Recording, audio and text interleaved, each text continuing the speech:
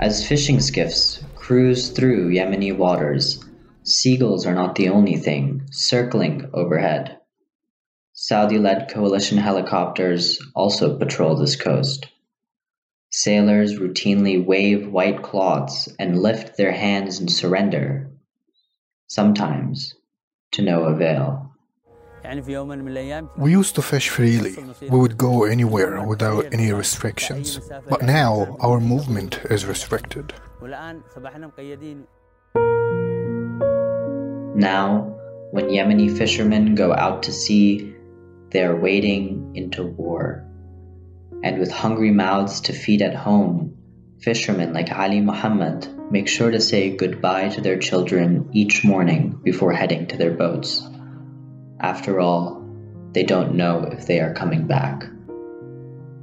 As Yemen struggles with war on shore, one of the world's largest illegal fishing operations has flourished off the coast of Yemen. Boats have violated international boundaries and overfished. Some have been accused of smuggling arms shipments to Iran-backed Houthis. The increasingly frequent presence of Iranian fishing boats in Yemeni waters have outraged many of Yemen's 90,000 fishermen. Fishermen have become targets. Suleiman is a 45-year-old fisherman from Hodeidah, an important port city on the Red Sea. Hodeidah is home to one of Yemen's biggest fishing communities.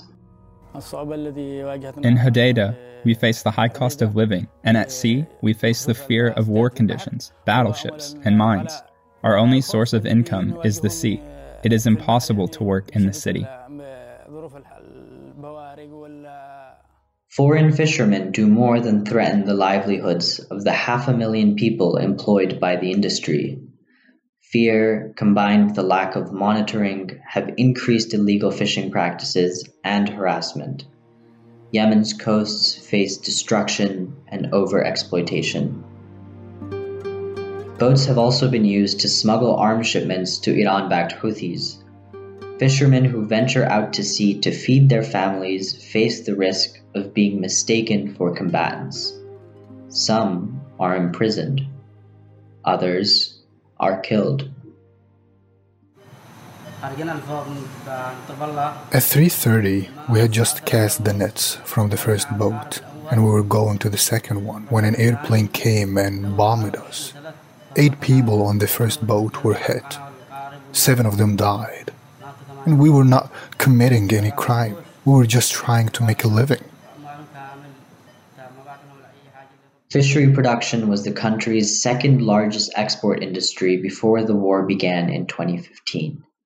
It is now just 35% of what it was before the war, according to some estimates. Starvation looms, and Yemen faces the largest humanitarian crisis in the world. I used to work on my uncle, Faris Salam Sadiq's boat, but it was bombed in Hema. Now we are left unemployed, just sitting here. According to one Hodeidah fisherman, Yemeni fishermen face a bitter choice: die from starvation at home or die from bombs at sea.